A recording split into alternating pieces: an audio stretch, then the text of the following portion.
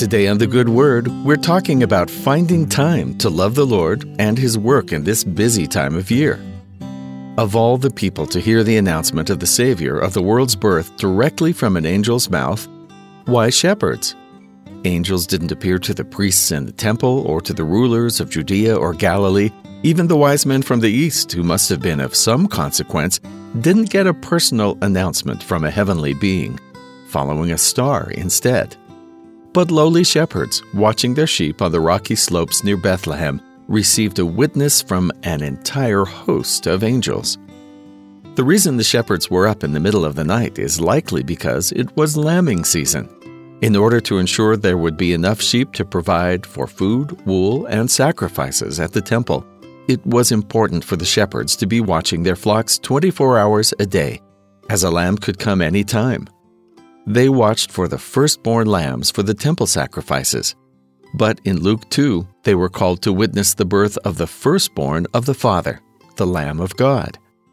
And there were in the same country shepherds, abiding in the field, keeping watch over their flock by night. And lo, the angel of the Lord came upon them, and the glory of the Lord shone round about them, and they were sore afraid. And the angel said unto them, Fear not. For behold, I bring you good tidings of great joy, which shall be to all people. For unto you is born this day in the city of David a Savior, which is Christ the Lord. And this shall be a sign unto you. Ye shall find the babe wrapped in swaddling clothes, lying in a manger. And suddenly there was with the angel a multitude of the heavenly host, praising God and saying, Glory to God in the highest, and on earth peace, goodwill toward men.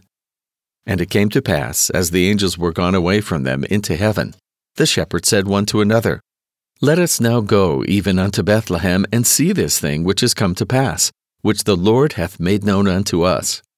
And they came with haste, and found Mary and Joseph and the babe lying in a manger. And when they had seen it, they made known abroad the saying which was told them concerning this child.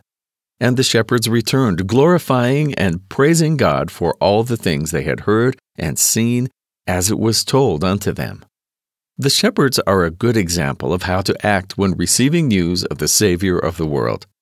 Even though they were occupied with something of value, they went to where they'd been invited and directed.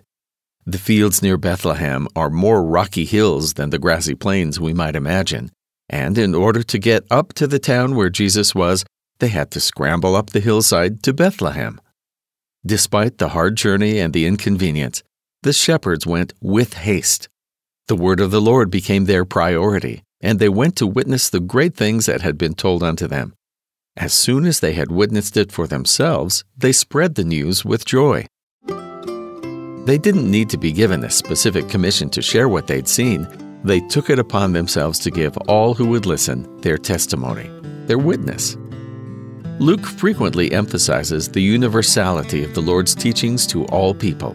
Gentile, Jew, man, woman, rich or poor, the shepherds were humble, but they loved the Lord and witnessed that by their actions as they made haste to find Him.